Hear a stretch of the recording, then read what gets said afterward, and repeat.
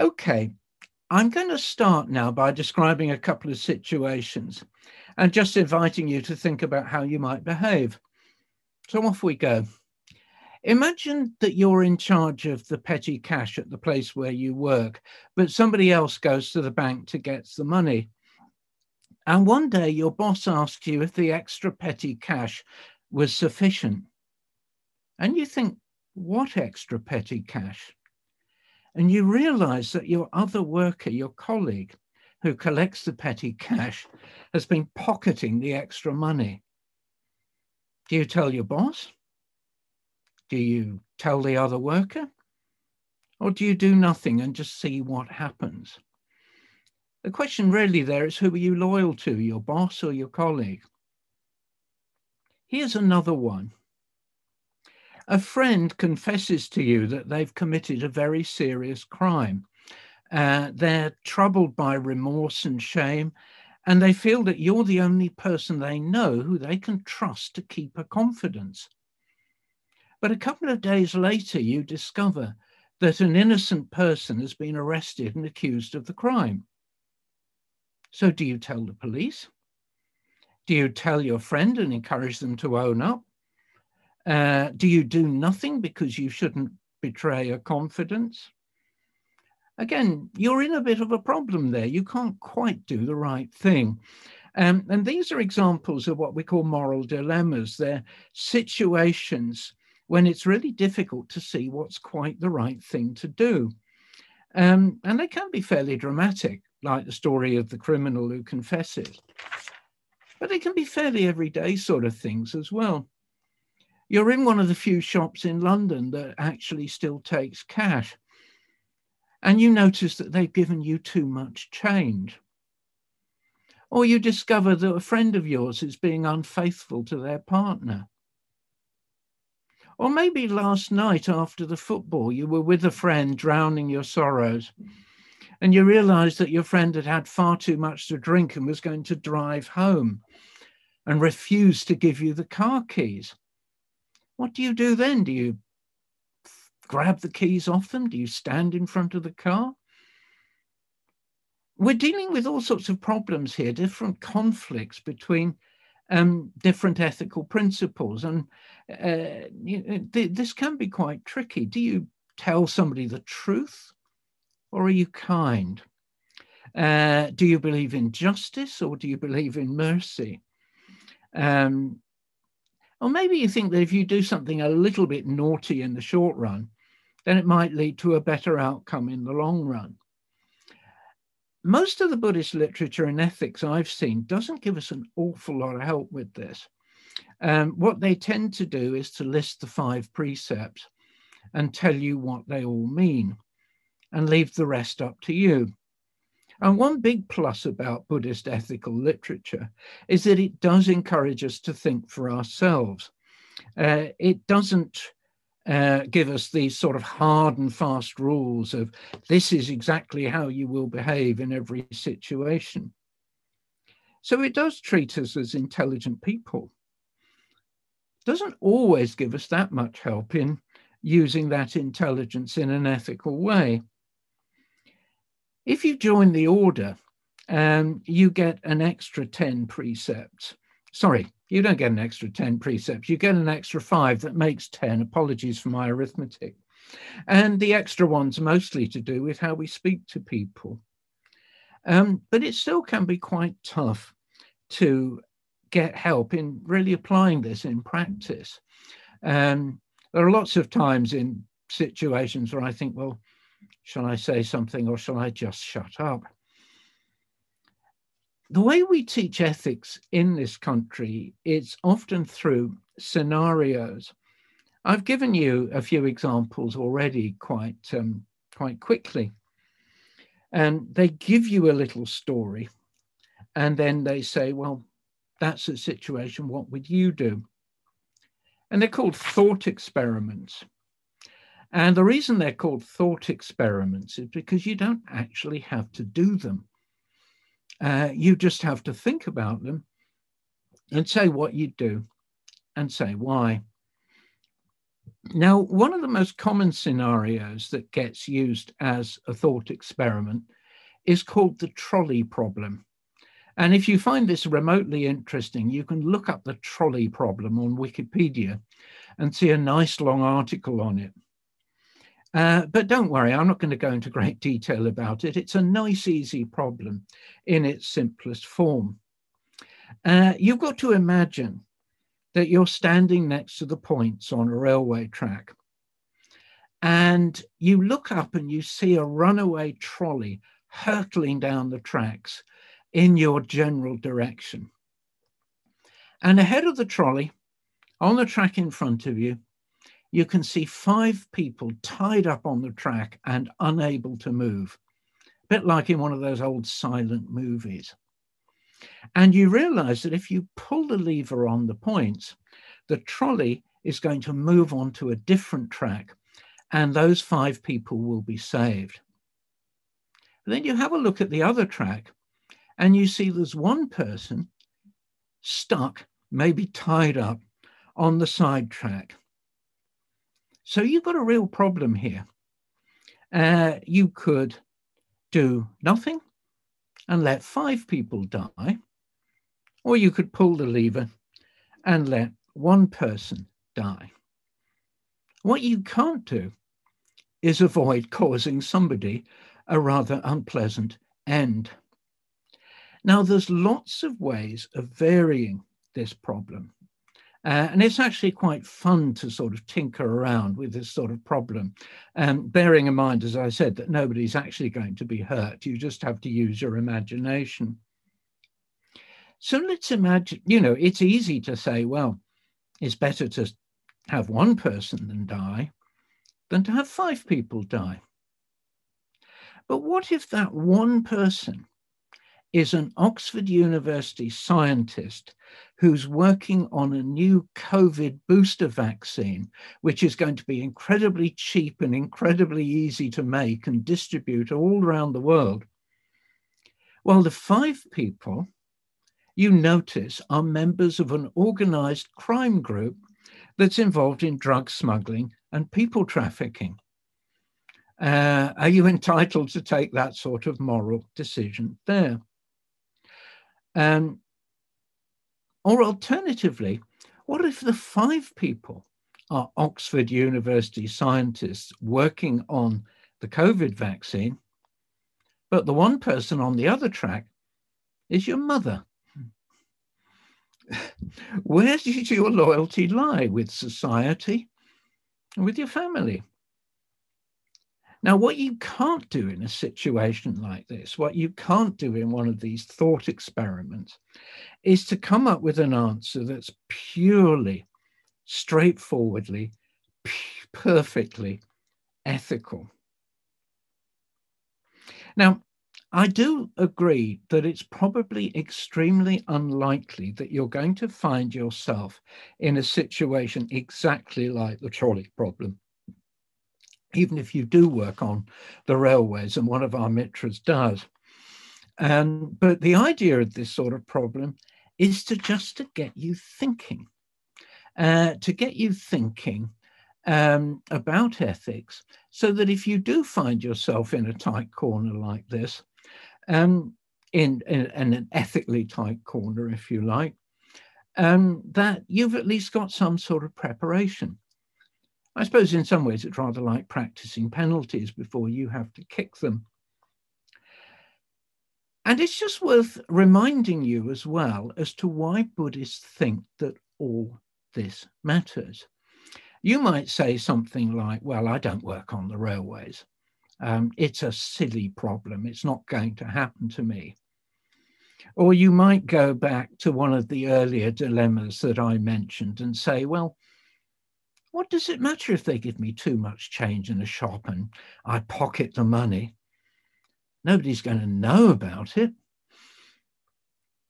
The problem with all this, and the problem with ethics, is a very simple Buddhist principle, which is that actions have consequences. We use the word karma to describe this, but I'm not going to get too technical with the vocabulary. But all our deliberate actions have some sort of consequences, some sort of outcomes for us. It's true that if you do pocket the extra change in a shop, you might get caught. And if you don't get caught and you keep on pocketing extra change when you get it in shops, it may become a habit. People start then to think you're rather a sly person. They might find you a bit greedy or untrustworthy, and your friends fall away. People don't want to do business with you. They maybe don't want to lend you money. Now, fortunately, in the Buddhist scriptures, there is a kind of Buddhist version of the trolley problem, with some ideas about how to handle it. The story of the compassionate ship's captain turns up in a book which you can look at if you can read mirror writing. It's called the Skill in Means Sutra. Sorry, I can't change this round and stuff, but it's called the Skill in Means Sutra. It's quite easy to find online. And the Skill in Means Sutra is an early Mahayana sutra. And what happens is the Buddha is sitting in a place called the Jeta Grove in Shravasti, surrounded by 8,000 monks, 16,000 bodhisattvas, and 100,000 ordinary people. There's quite a throng there.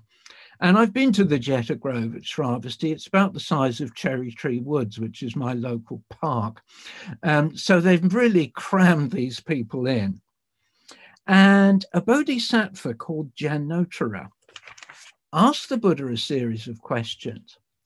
And the Buddha tells Janotara a series of little stories. And the story we're going to look at is the longest and possibly the most important of all these stories. So this is the story of the compassionate ship's captain. So here we go. This is a little story told by the Buddha.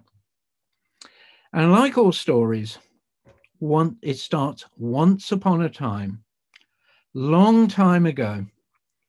500 merchants were sailing the seas in search of wealth. And they're all on the same ship. And amongst the company of these 500 merchants was a hardened criminal who was planning to kill them all after they'd done their business and steal all their possessions. And the merchants did the business, and the criminal was getting ready to murder all 500. Now, the ship's captain was a man whose name was Greatly Compassionate.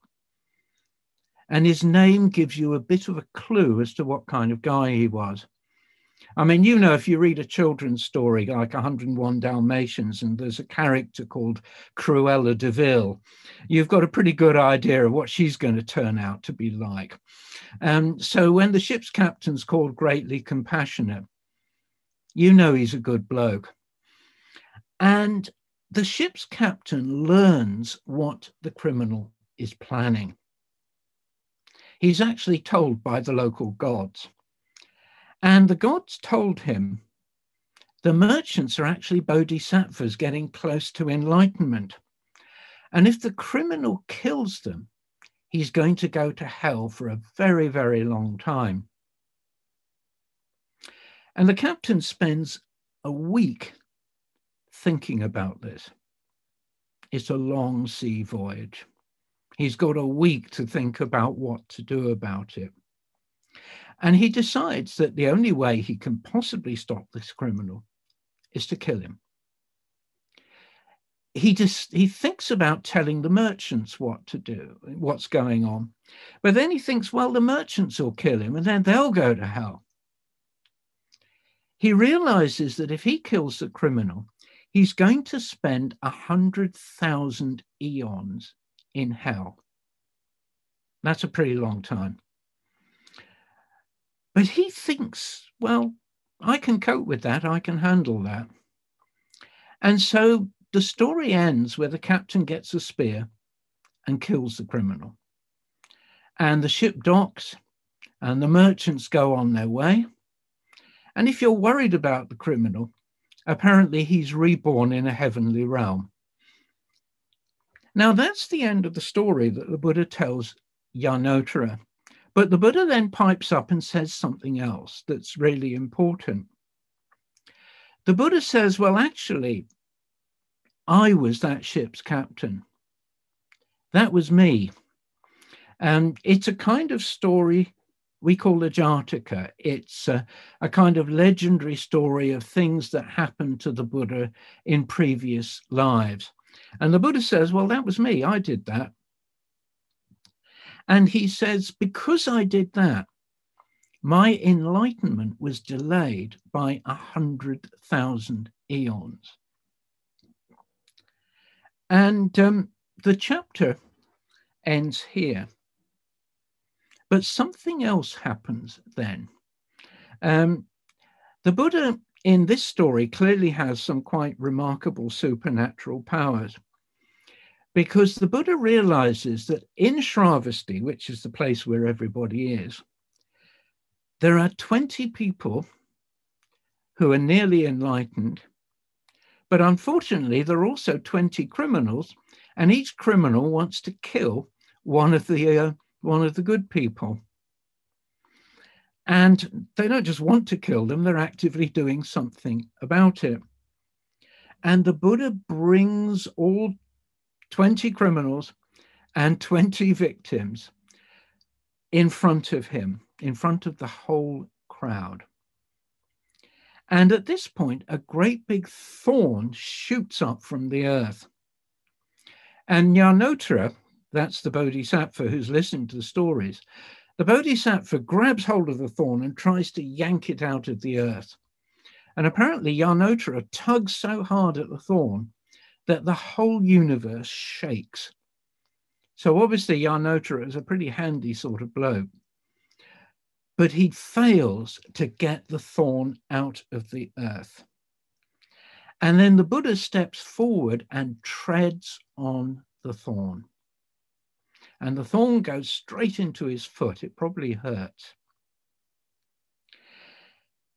And Ananda's best friend, the Buddha's best friend, Ananda, asks him, what's going on? What's happening here? And the Buddha says, this has happened because many, many lifetimes ago, I killed a criminal with a spear. And the 20 criminals that are in front of the Buddha see what's happened and they repent. They confess their evil intentions, give up and go home. And they realize that what the Buddha's been doing is he's been trying to make a point. He's been trying to demonstrate something. And what he's been trying to demonstrate is that you can't escape the consequences of your actions, no matter who you are. So that's the story. And I'm just going to try and wrap up now with a few points about what does this say. You might say, well, what is the point of all this? What can we learn from this little tale about the compassionate ship's captain? What does he do that we might learn from? Well, the first thing he does is he identifies a problem. And it's a problem that can't be very easily resolved. And the second thing he does, which I think is quite important, is that he thinks very carefully about it. In the story, he takes a whole week. He's not influenced by prejudice. He doesn't rush to some sort of hasty, rapid conclusion. He realizes the seriousness of what he's got to deal with, and he spends a whole week thinking about it. This is where it's different from the trolley problem, because with the trolley problem, you've got the trolley hurtling straight at you. You've got to think quick. But this to me is why it matters to think about ethical issues when we don't have to think in a hurry. We're not in a tight corner. And it means that if we do suddenly find ourselves in an awkward situation, it's not going to catch us out. It's why, for example, that doctors and nurses are taught ethics as part of their training for qualification. It's a good idea to think about tricky situations before they actually happen to us. Now, the third thing that the captain does is he accepts responsibility for his own actions. He's not one of these people who blames somebody else. He doesn't even blame the criminal on board the ship.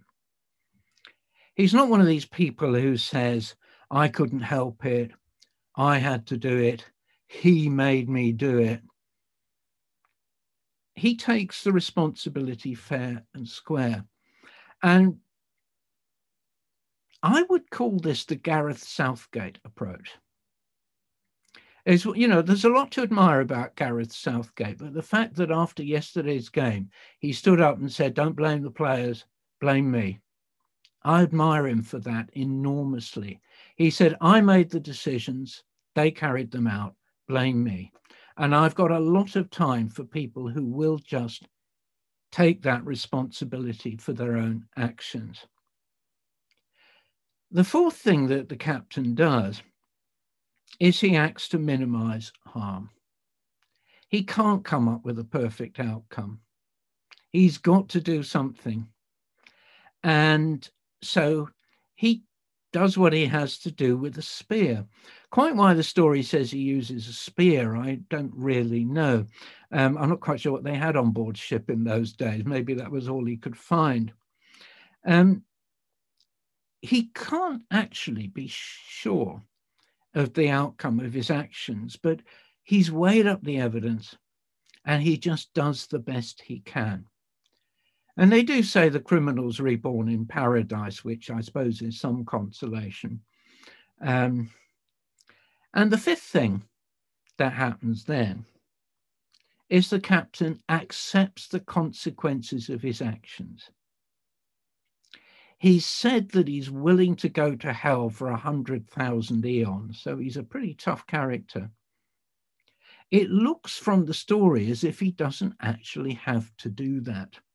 The consequences of his actions aren't quite as bad as he thinks they might be. He delays his enlightenment for 100,000 eons, and he probably spends most of that time pottering about in samsara, enjoying the same sort of ups and downs that we do. And because he's going to become the Buddha, probably practicing, meditating very hard indeed. Finally, one other thing that he does. He sets an example. People don't always pay a huge amount of attention to what other people say. And while I was preparing this talk, I honestly sort of wondered, how much of this will you remember after breakfast tomorrow morning? And I'd like to think you'd remember some of it. But people often don't hugely remember the detail of Dharma talks like this one. I've often had conversations with people on a retreat or after an event like this, and they'll say, oh, Thingamy-Bob gave a fantastic talk. And the other person will say, oh, gosh, what was it about? Oh, something to do with Buddhism. I'm not quite sure now, but it was great at the time. But they do remember. So people don't always remember what you say, but they do remember what you do. And they do remember how they make you feel. So when the Buddha stands on that thorn, the criminals get the message. Talking to them probably isn't going to work, but showing them what's likely to happen if they go ahead is something that does work. And of course, not only do the killers change their ways, but the enormous crowd of beings gets the message as well. So that's pretty much where I wrap up with this. It looks like somebody's put something in the chat about this, but if you think this is at all interesting, and if you're able to use Google, and if you can remember this after breakfast tomorrow morning, then pop Compassionate Ship's Captain into Google, and something will come up that will remind you of this. I realize that people come along to these events, not just so they can listen to somebody talking, but also to have a bit of human connection, a bit of conversation, a bit of interaction, which we've all been starved of over lockdown. So after the break and announcements, I was going to say I'm going to put you into breakout rooms, but that's not true. Somebody else is going to do it for me. And I'd just like you to think about a couple of questions. I mean, once you're in breakout rooms, you can really talk about what you want to, but I'm going to suggest a couple of things, and I'll remind you again after the break. Thing one is to ask, have you ever found yourself in a situation like this? A situation where you're in a dilemma, where you've got really to choose the lesser of two evils. And if you were in a situation where you had to choose the lesser of two evils, what did you do about it? And thirdly, I'm just thinking of, I think of an old song by Meat Loaf. I'm a bit of a fan of his, and there's a lovely song of his which goes, I'd do anything for love, but I won't do that. Is there anything that you think you would never think is the right thing to do? Is there anything you would say is always wrong? Anyway, thank you for listening to me. I hope you've got something out of what I said. And I'm now going to pass over to one of my talented friends on the team for a little break and some announcements. Thanks, everybody.